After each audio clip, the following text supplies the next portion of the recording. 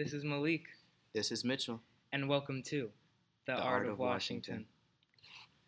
All right, here we have Maryland State Senator Antonio Hayes. Welcome. Thank you for having me. Of course. So, before we started, you started reading a text message from, who was it? It was a gentleman that I know. I don't remember where I know him from, but he was concerned that it is his belief that Baltimore City is a lawless city and that we need to give people more harsher sentences. And so I agree that Baltimore has its challenges. I don't believe that we're a lawless city. I think there's a lot of great things happening in Baltimore. There's a lot of great people.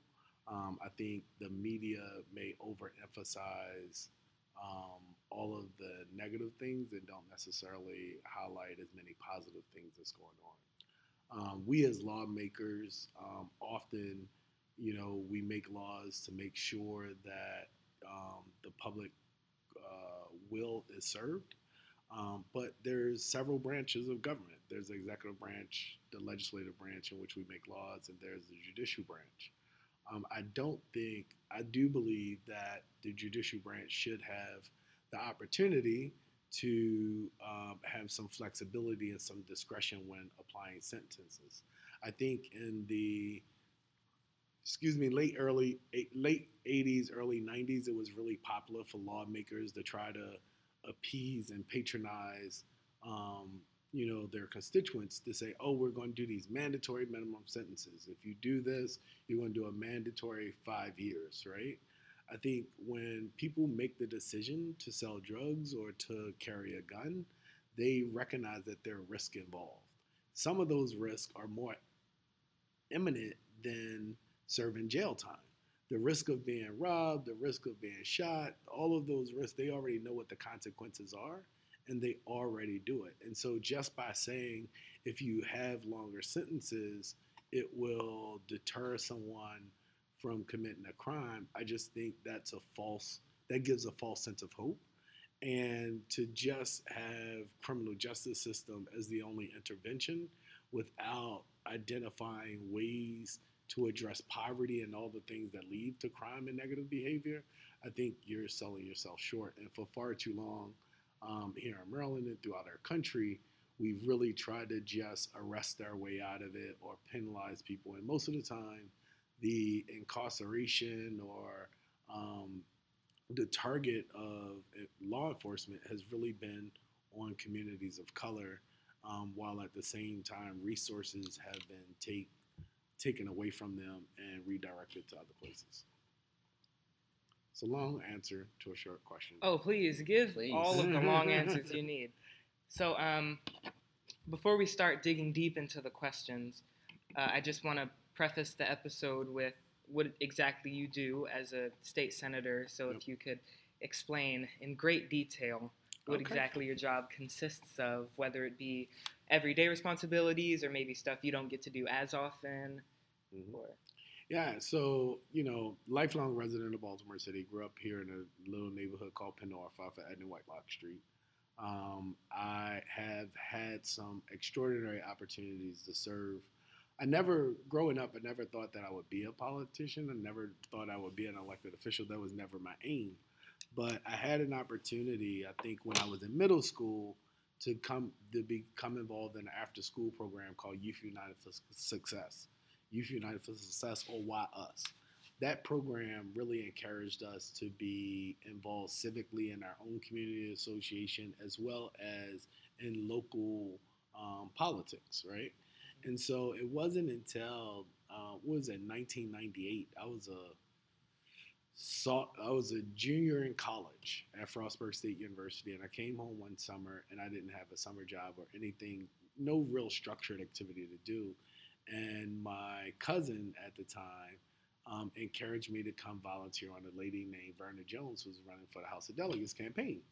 And so I went to work for Verna, and I became in love with politics because I realized, like all of the stuff that we were trying to do and change and make better in my community, there was communities just like mine throughout Baltimore and even more around the state and throughout the country, right? And here it is, these people who served in the House of Delegates or in the state Senate had a seat at the table to make policies and bring about change to address some of the things that had frustrated me growing up in the community. And so in 2014, I ran for the House of Delegates. I served 4 years. I did one term, which is 4 years in the House of Delegates. And then in 2000 and what was this? So we're in 20 now. So in 2018, I challenged my state senator at the time, and I won that election by 67% of the vote, right? My state senator at the time had served 12 years. I had served 4 years. But I think, the residents of the district felt like they were yearning for something different. They was yearning for some new energy and different ideas on how to address issues. And so I took that campaign on. And so right now, I serve in the state Senate. Obviously, it's 47 members of the Maryland State Senate. Each senator represent their own district. Each district has one senator and 3 delegates. So the 4 of you represent the same amount of constituency, approximately 105,000 citizens, right? And so I represent mostly West Baltimore and downtown Baltimore, including right here at BSA is a part of my legislative district. I go from Central Park Heights over to Woodbury and Hamden, down 83 to Camden Yards, and out the county line, everything between Washington Boulevard and Wilkins, tell you right before you get to Arbutus in a community called Volleyville. And so we're a citizen legislature here in Maryland. We go into our legislative session where we convene and start making laws for 90 days from January to April. But otherwise, we're out in the community, talking to people, learning what the issues are, and hopefully in identifying what are the priorities for people in the community. We try to translate into policy ideas to best address the concerns of people that we represent in Annapolis. Okay. So what are some significant policies that you have recently passed, or some significant ideas of policies that you'd be willing to pass as a Absolutely. So my biggest pride and joy was I think it was in 2016. 2017. I introduced a piece of legislation called Keep the Door Open Act. The Keep the Door Open Act really addressed what we refer to as behavioral health, both substance abuse and mental health. I grew up in a family where my mom has suffered from substance abuse for a long time. I recognize that, we have, as a system, have really been trying to address the supply side, right? And so those guys and gals who are selling drugs, we try to arrest them and deal with it on the back end. We have not really addressed the problem in any proactive way on the front side and dealing with the demand side, and that's through treatment. If you treat people who are struggling with the addiction or the disease of addiction or substance abuse, you then take away the demand side. You take away the demand, which feeds into the supply. And so I passed a piece of legislation at the state of Maryland. And it's really, wonky, but the state of Maryland provides a reimbursement to providers that provide substance abuse and mental health services. In many of the communities that I represent, people are very low income, and their primary source of health insurance is called Medicaid, or on the streets they call it medical assistance, right? And so with medical assistance, the state of Maryland is responsible for reimbursing a certain percentage to the providers of substance abuse and mental health. They had not increased that reimbursement for more than 20 years. So a lot of providers were getting frustrated. It was like, hey, look, yes, I'm an expert in substance abuse. Yes, I'm an expert in mental health, but the state of Maryland isn't compensating me with all of the other expenses that I have. And so I'm going to continue to see people that's suffering from substance abuse and mental health. I'm just not going to see Medicaid patients, right? Mm-hmm. And so they were willing to shut the door because they weren't making enough money to sustain their practice. And so hence the name Keep the Door Open Act. We were able to pass legislation that provided for a 3.5 increase over the next 5 years, which translated into about $360 million to make sure that these providers were getting the reimbursement they needed, but more importantly, people that were struggling with substance abuse and mental health was getting the help they so desperately needed. Excuse me. And when was this legislation passed? So I think the first time I tried to do it it took me 2 years. It was even 2016, 2017, and then it passed the next year. So maybe the first time I tried to introduce it was 2017, and it actually passed in 2018, I believe. So, what do you think makes a good senator? What I think makes a good senator is someone. What I think makes a good elected official, period, is someone that's willing to listen, right? And especially in a city like Baltimore, where we have so many challenges and people are often at the end of their rope and trying to find help. You got to be able to listen, but you also have to have the skills to communicate effectively and tell your story that could convince other people to come along. Right now, like I said, there's 47 senators in the state Senate. There's only 6. There's 5 that represent Baltimore and 1 that represent 1/3 of Baltimore and 2/3 Baltimore County. And so in order to get anything passed in the Maryland State Senate, you need 24 votes. And those 6 votes just aren't going to do it. And so a lot of times we find ourselves trying to convince our colleagues from Montgomery County and Prince George County and the Eastern Shore and Western Maryland on why it's important to invest in Baltimore and provide state funding to help us with our schools, to help us with transportation issues and, public safety issues. And so I think a good senator is someone who listens well and that's effective at building partnerships and people that's willing to collaborate with them. So you're big on listening to the community and getting your ideas from them. Are there any, or has there ever been any legislation or any ideas that you think are like for the greater good? Like, some community members may not agree with it, but this is something that needs to happen no matter what. Regardless of, public opinion. Right. So there's a lot of legislation that's like that, right? There's a couple that I'm trying to recall off of the top of my head, but I just had an experience this upcoming legislative session. So Baltimore City has what they call a newly constructed tax credit for newly constructed dwellings.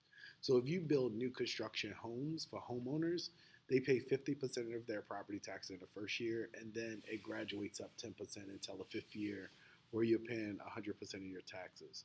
Looking at Baltimore City and where development is happening, especially new development, I see it really concentrated in only a limited amount of areas, and most of those areas are along the waterfront, whether it be very thriving communities with strong markets like Federal Hill and Fells Point and Locust Point. But then I travel, into the heart of my district in West Baltimore and neighborhoods like Penn North and Sandtown and Harlem Park, and I don't see those neighborhoods being as prosperous, right? And so I believe if the government is going to offer tax credits, that there should be some equity. And we shouldn't be subsidizing housing in places where the market is strong enough where you don't need a tax credit because people are going to invest in them regardless because they're going to get a return on investment. I most recently, and so I introduced legislation to limit it to $500,000, right?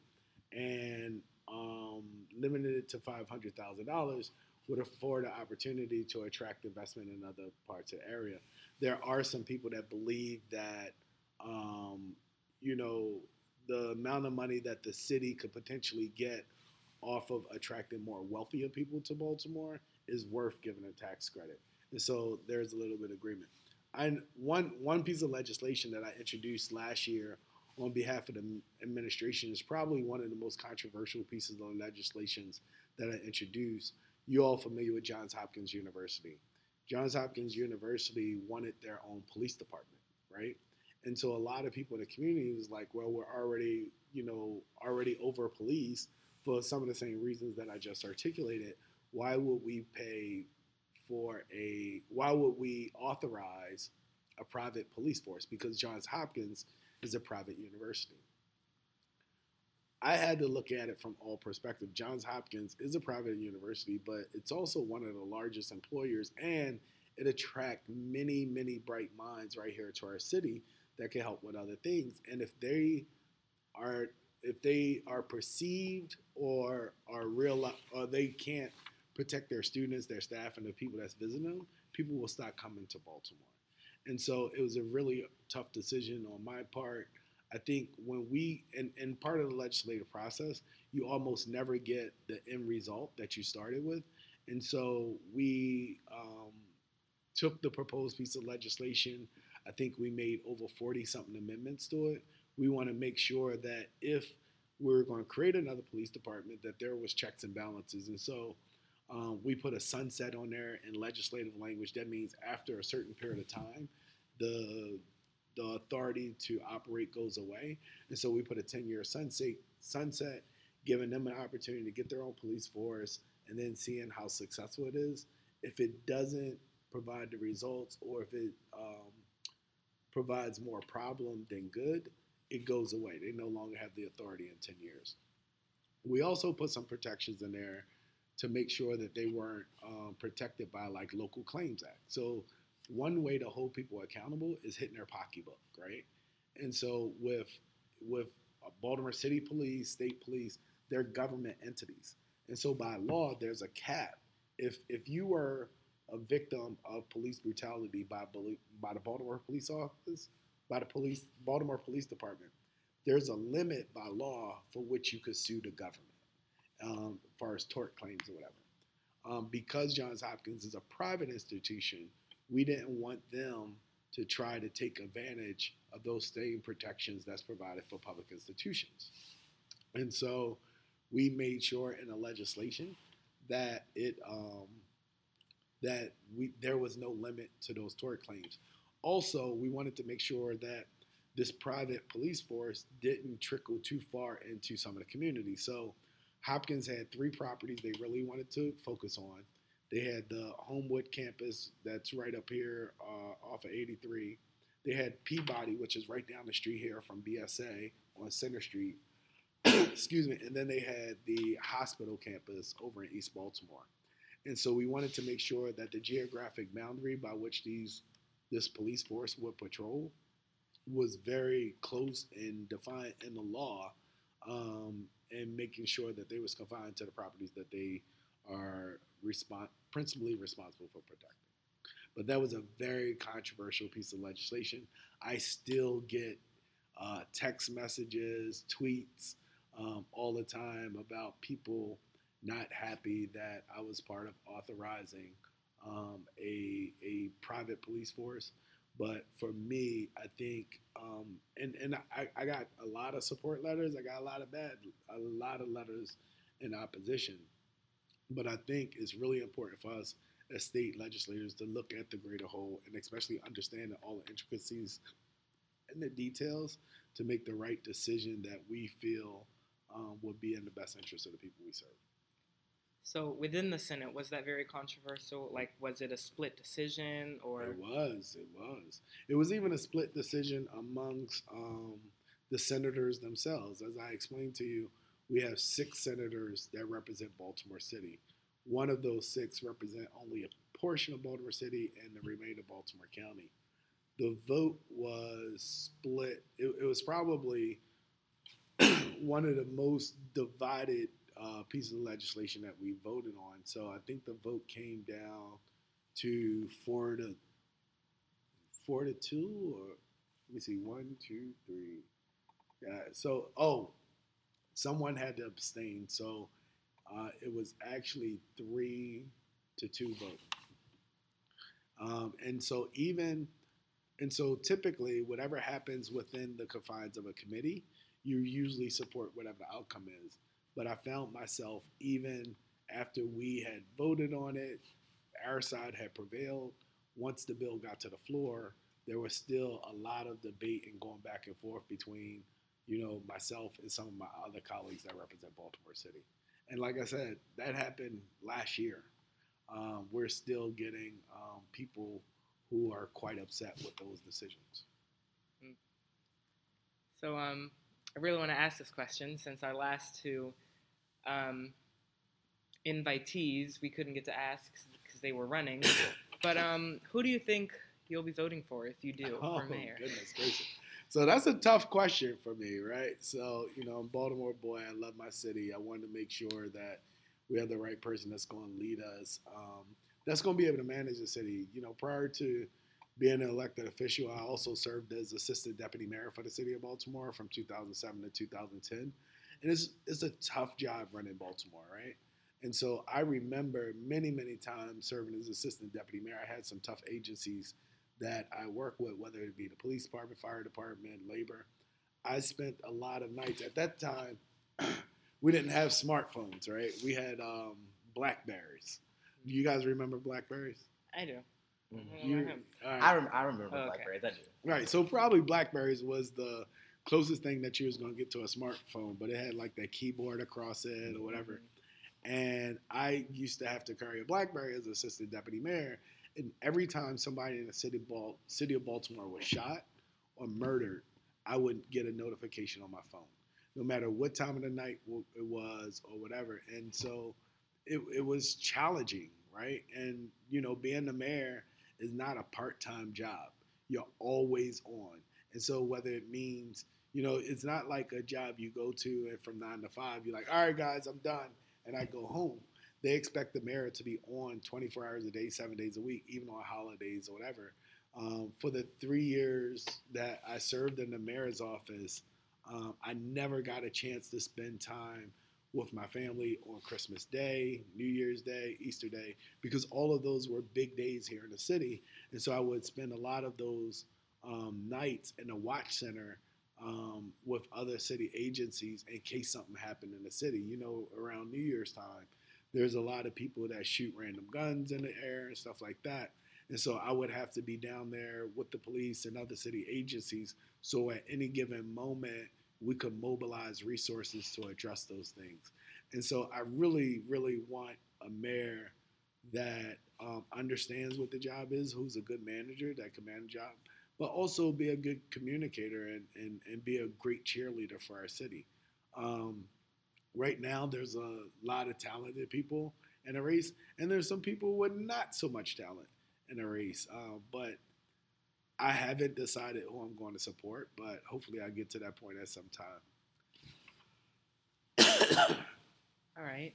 I do want to, you did say as assistant deputy mayor that you would get a notification that every time someone was, murdered in Baltimore City that you would get that notification. Yep. So I want to ask you, with respect to that, I want to switch to the topic of gun violence. Yeah. What exactly? What is your opinion on gun violence? How do you feel about it? So gun violence is obviously a problem here in Baltimore. That's how we're having 300 or more people murdered each year and thousands of people victims of non-fatal shootings. A lot of times we talk about the homicide because it's really hard to lose somebody, but we have triple the amount of time, triple amount of people who are shot. And because we have some of the best hospitals and best medical systems that the world has to offer, our hospitals save a lot of people from that fatal entity of death. I think in Baltimore, we have a serious problem with illegal guns. And so a lot of times in legislatures here in Maryland and throughout the country, you will hear people talk about gun control, putting tighter restrictions on folks who would otherwise be lawful owners, but they want to limit the amount of guns or weapons those people have opportunities to. I think for us here in Baltimore, the gun violence is really being perpetuated by not lawfully licensed owners is being perpetuated by people who are getting guns through illegal means. I was talking to a group of young people the other day, and they was telling me we should really do something about closing down these gun stores in Baltimore because of the gun violence. And I asked them, would you be surprised to know there's not a single gun store in the city of Baltimore? There's not one, except with the exception of there's a store at the corner of President and President like Fayette Street across from police headquarters. It's called the Cop Shop. They do have ammunition, and I believe they sell weapons as well, but they only sell to cops. But we don't have a single gun shop that sell to the public here in the city of Baltimore, but we still have so many people having access to guns, and most of the time, they're getting those guns through illegal means. They're not going down to be fingerprinted and going through a handgun qualification tests or training. They're getting them in illegal means. And so I think one of the things that we're proposing in this upcoming legislative session is really dealing with the flow and the access to illegal guns in our community. So, as you know, we're sitting in a school. Yep. So with respect to that, is there any legislation you're planning to pass or that you've already passed regarding education in Baltimore City? Right. So for me, I've been a huge proponent of behavioral health, as I explained to you. I think we have a lot of schools where young people are going through a lot of trauma, and having access to mental health and substance abuse services is really important. But this legislative session, the single most important piece of legislation that will be considered is a piece of legislation that was introduced today. It's the result of 3 years of a lot of people meeting in a group called the Carowin Commission, and they've come up with these recommendations, which has led to Senate Bill 1000, which deals with, and it's called the Blueprint for Maryland's Future. This piece of legislation alone will determine how we fund public education for the next 10 years. It's a $3 billion investment that the state and our local jurisdictions will have to put up a certain match to. But it's looking at how do we address public education in a meaningful way. If you look at Maryland is in the middle of the pack of the 50 states within the United States of America, within our union. The United States is in the middle of the pack globally, right? So if you look at the attainability level of our young people here in Baltimore, here in Maryland, we're in the middle of the pack of the middle of the pack. And so we're not as competitive as, say, young people in Singapore or Canada or other places where they are really stressing education. The Carowin Commission and the Blueprint for Maryland's Future is really focusing on how do we deal with public education away and addressing the policies that help get our kids further along. Part of the debate the other day was Algebra 2. Like, do young people really need Algebra 2 to say that they are going to be a successful student? Or are we still dealing with the fact that we're educating our young people based off of the same educational curriculum that once was formed to qualify young people to work on a farm, right? And so why aren't we teaching our young people computer science in pre-kindergarten? And then when they get in the 3rd and 5th grade, teaching them how to program and how to code and stuff like that. We need to start preparing our young people for the jobs of the future. We also have gotten into this thing where we've really put a lot of focus on going to a 4-year school for college, but we've lost opportunities in career technology education where young people learn skills that's going to help them get a job after work. And so we need to go back to some more of those, manufacturing or things where young people have skills that aren't tied to just reading, writing, and arithmetic. And so the Blueprint for Maryland's Future, it was introduced today. It's by far the most important piece of legislation that we're going to consider in this upcoming legislative session. And what about more practical skills that aren't really taught in schools, such as filing taxes or writing a check or buying a house or a mortgage, stuff like that. No, absolutely. I'm not sure to what extent that's in there, but part of the suggestions that was made by Kerwin was to give more flexibility for school districts to make adjustments to better educate their young people. Right now, by law, it's very rigid in what we can provide for students that's coming through our public school system. But in order for us to be competitive, we have to look at how we're educating our young people in a different way, and we have to be the incubators of innovation, right? And so I get a chance to travel. I represent 59 schools here in Baltimore City, and I get a chance to visit and talk to young people all the time. And if you just sit back sometimes and listen to young people, they're some of the brightest minds we have in society. I've run into fifth graders that have an intellect that's greater than a lot of adults that I deal with, right?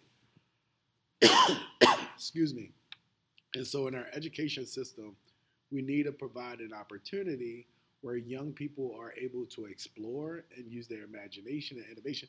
I mean, it's 6 o'clock on a Friday, and you two here as ninth graders are still at school working on a project that you guys are dedicated to, expanding beyond, your regular old coursework. I think we need to allow the space and opportunity for all students in our system to do that, to explore and go beyond just like the sitting in the classroom and have someone talking at you. So, with regards to that, are you saying that the system in general of education and kids receiving what they need to go out in life, quote unquote, needs to be updated for more modern times? Yes, absolutely. I think our current education system, as I said, was built off of preparing young people to be able to go work on a farm. Reading, writing, and arithmetic, that's all you needed back then. But nowadays, there are emerging technologies that our system isn't necessary. We've been piecemealing, at some schools in the system, you might have an ingenuity program, or they might add on an advanced class in math, but we're not really preparing young people for some of the critical thinking exercises that they need. When I went to school, which is far different probably what you guys experience now, it was pretty much a teacher sitting in the front of the classroom and everyone had to be quiet and the teacher was talking at us, right? I go to schools now and you see a lot of young people working in group settings, challenging each other to collaborate on ideas.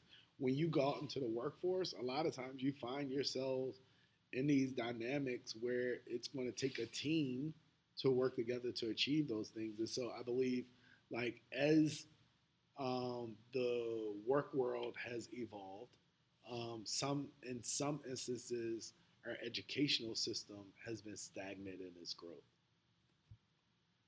Yes. So staying on the topic of education and going a little bit back to gun control, would you say you're a fan of some of the more extreme solutions to gun control in schools, like metal detectors at the front door and security guards posted at every entrance and exit of the school? No, I think things like security and guys with guns and metal detectors, I think it oftentimes give people a false sense of security. Obviously, we want all of our young people to be protected and stuff like that. And in cases where those things are necessary, but I think those type of decisions should be made as a whole community, right? And it should be students, it should be faculty, staff, administrators, and the community at large, those people who are outside of these walls of what we call a school building, right? So in some cases, yeah, that stuff is necessary because you want to make sure that you're creating a safe environment, but I think there's a limit to it, what you can do, and you have to balance that. And I don't think that we should be pushing those things on everybody. That should be a community decision. And when I say community, I define that broadly, internally and externally to a school community. All right. So I had a question. I just forgot it. Okay. I want to ask you this question. First of all, I'm gonna start with this. Do you have any kids? Maybe. No kids. No kids. I have a tons of nieces and nephews, but no kids. Well, for your I was just married in July. You know. Oh, congratulations! I'm old school. I believe in wait, marriage, and then we have kids. So we're working on it. Well, for your nieces and nephews, do you think? Well, first of all, do they go to school? Do some of them go to school in Baltimore City? All of them go to school in Baltimore City. Do you? Nope. Hold on. I have one nephew and one niece, I think, that go to school outside of Baltimore City. But I have let's say the majority of them go to school in Baltimore City. For the ones that go to school in Baltimore City, we've already talked about safety concerns in our schools. Do you think? Would you feel safe sending your future child? Your future child. Would you feel safe sending your future child to school in Baltimore City with respect to everything that's happened and happening? Right. That's a good question, because my wife and I are talking about this now, because we are preparing to have kids, right? And so one of the things that we've talked about is making sure that prior to us having kids, that the school is ready to receive our kid. And so we're about to start getting very much involved. As a matter of fact, on Monday, I'm meeting with the principal of our local elementary school and trying to get an idea of how we could be helpful, right? And so I think it's the responsibility of all of us, whether you're a teacher inside the school or a principal inside the school, is responsible, whether you have a child at that school or you don't have a child at that school. All of us have a role to play. And I think if, I want to be able to send my kid to a school and leave and go to work and feel comfortable and confident that my child is safe and receiving a quality education. And so without having any kids today, we're beginning along that journey to make sure that the schools that they would have available to them are in a secure and safe atmosphere to provide kind of that environment for them to be successful. All right. And staying on the topic of kids and young people, how would you encourage young activists to sort of take action, and maybe if they want to get in contact with their local legislators, how do you suggest they do that? Maybe email, letter, call, etc. One thing about Baltimore, elected officials, in Baltimore more so, like their local elected officials are a lot more accessible. City Hall is just a walk down the street. Their meetings are always publicized. It's easy to attend a city council meeting. I think it's really important that young people in the community, whatever your interest is, in some way, politics is going to affect it. And so whether it's email, whether it's reaching out to them on social media, I would definitely encourage young activists to let their voices be heard, to communicate with the people that are a part of the power establishment. Because whether it's now or in the future, politics will have it affects all of our lives, right? And so I would encourage, part of the problem is, though, we as politicians, we know who we know who's responsible for our existence, right? We depend on votes. And so the more votes that we could get, the more likely we are to be reelected. And I think I told you right before we went on the air, my average voter is 65 years old and an African-American female, right? 9 times out of 10, a lot of young people who are well educated, who are very conscious about their communities and their environment, a lot of times, and there's no blame or no judgment, but they are not represented in proportionality to the older people that go out to vote. Excuse me. We had a special election on Tuesday, so I made sure I left Annapolis. We don't go into session till 8 p.m. on Mondays. I left Annapolis about 10:30. Got back to Baltimore about 11:30. I was at the polling place. The polling place opened up at 7 o'clock. I was there by 7:10. I was by far, and I'm 42 years old, I was by far the youngest person in there out of 12 people that was in there by 30 years. Everyone else was far older than I was. But they, older people will come out to vote because, and I think that's largely part to, they aren't far removed from the struggles where they know people or remember people or had people in their family that had the challenges and where they didn't have the opportunity to vote. So to honor that legacy of, what they even experienced themselves or other people around them have experienced, they value that a lot more. I think the more time that began to exist between the times of Jim Crow laws where our vote was suppressed and we have access to more things in society, the importance seemed to have dissipated a little bit. And so, but it sounds a tad bit cliche, but voting is one of the most powerful tools you have to bring about change. I will tell you, and I am a big person who relies on data and statistics. If you look at neighborhoods that are quote unquote safe and walkable and thriving and the market is strong, they have the highest concentration of voters.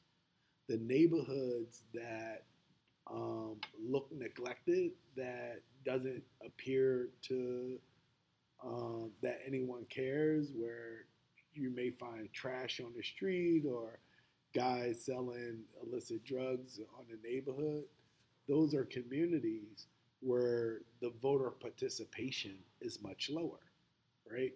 And so there's definitely a correlation between your participation in actually going out to vote and the results and priorities you get from the people that are in power.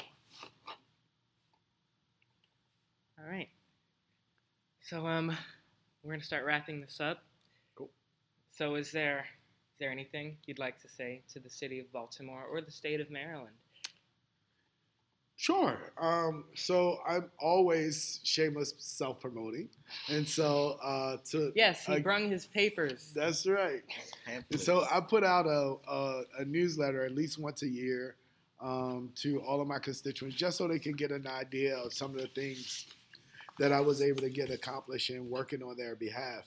But to find out more information, you can always visit me at www.antoniohayes.com. If you'd like to receive updates on what we're doing in the office and various pieces of legislation that may be important to you, if you go to antoniohayes.com, there is a link to receive updates. I would encourage you to log your email in so you could get consistent updates from us. We also, each senator and delegate, each legislative district give away about $250,000 in scholarships every year. And I will tell you, for a senator scholarship, if you are accepted for one of my scholarships, you get a scholarship for 4 years. And this is for anyone who's looking to go to a 2-year or 4-year institution. It doesn't matter. It just has to be a school within Maryland. But every single person that apply, they get a scholarship. All you have to do is apply. Now, how much you get depends on the amount of effort that you put into your application. But you could go to my website, www.antoniohayes.com, and get access to scholarship money. And we will make sure if you apply, you definitely get a scholarship to go to school. I see you're working to protect Obamacare. Man, Exactly. That's controversial. Absolutely. But, Obamacare, or the Affordable Care Act, which is the technical name, has provided health care to millions of Americans who wouldn't otherwise have access to health care. In some countries, having access to health care is more of a right than a privilege. In America, because we live in a capitalistic society, insurance companies and others have found a way to monetize healthcare, and so sometimes healthcare could be very expensive. The Affordable Care Act was the first attempt in a long time to make sure that all Marylanders or all citizens of the United States have access to the quality healthcare that they need. All right, I just wanted to point that out. Yeah, thank you.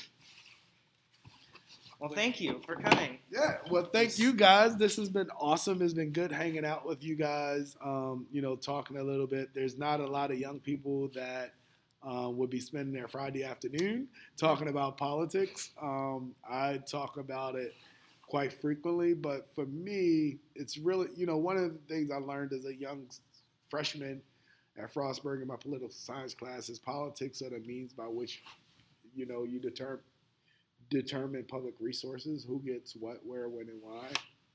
And so, and my grandmother used to always have this saying, if you aren't doing what you need to do, you'll have two options. You're either at the table or on the menu. And I would much rather be at the table when decisions are like this are being made, as opposed to being on the menu and having people select things for me. That is a great analogy. Yes. That analogy is wonderful. Well, we do thank you for being here again, taking time out of your schedule to come and sit with us. Yes. We do appreciate it. He was one of my fast responses, y'all, when I emailed him. Let me just put that out there now. He was one of the fast responses. He was very flexible. Yes, very flexible. Again, we do thank you, and you heard it here, everyone. Yes. All right, Senator Antonio Hayes, don't forget District 40, and I look forward to you guys bringing this podcast to Annapolis. One day. This is Malik. This is Mitchell. And this has been The Art of Washington.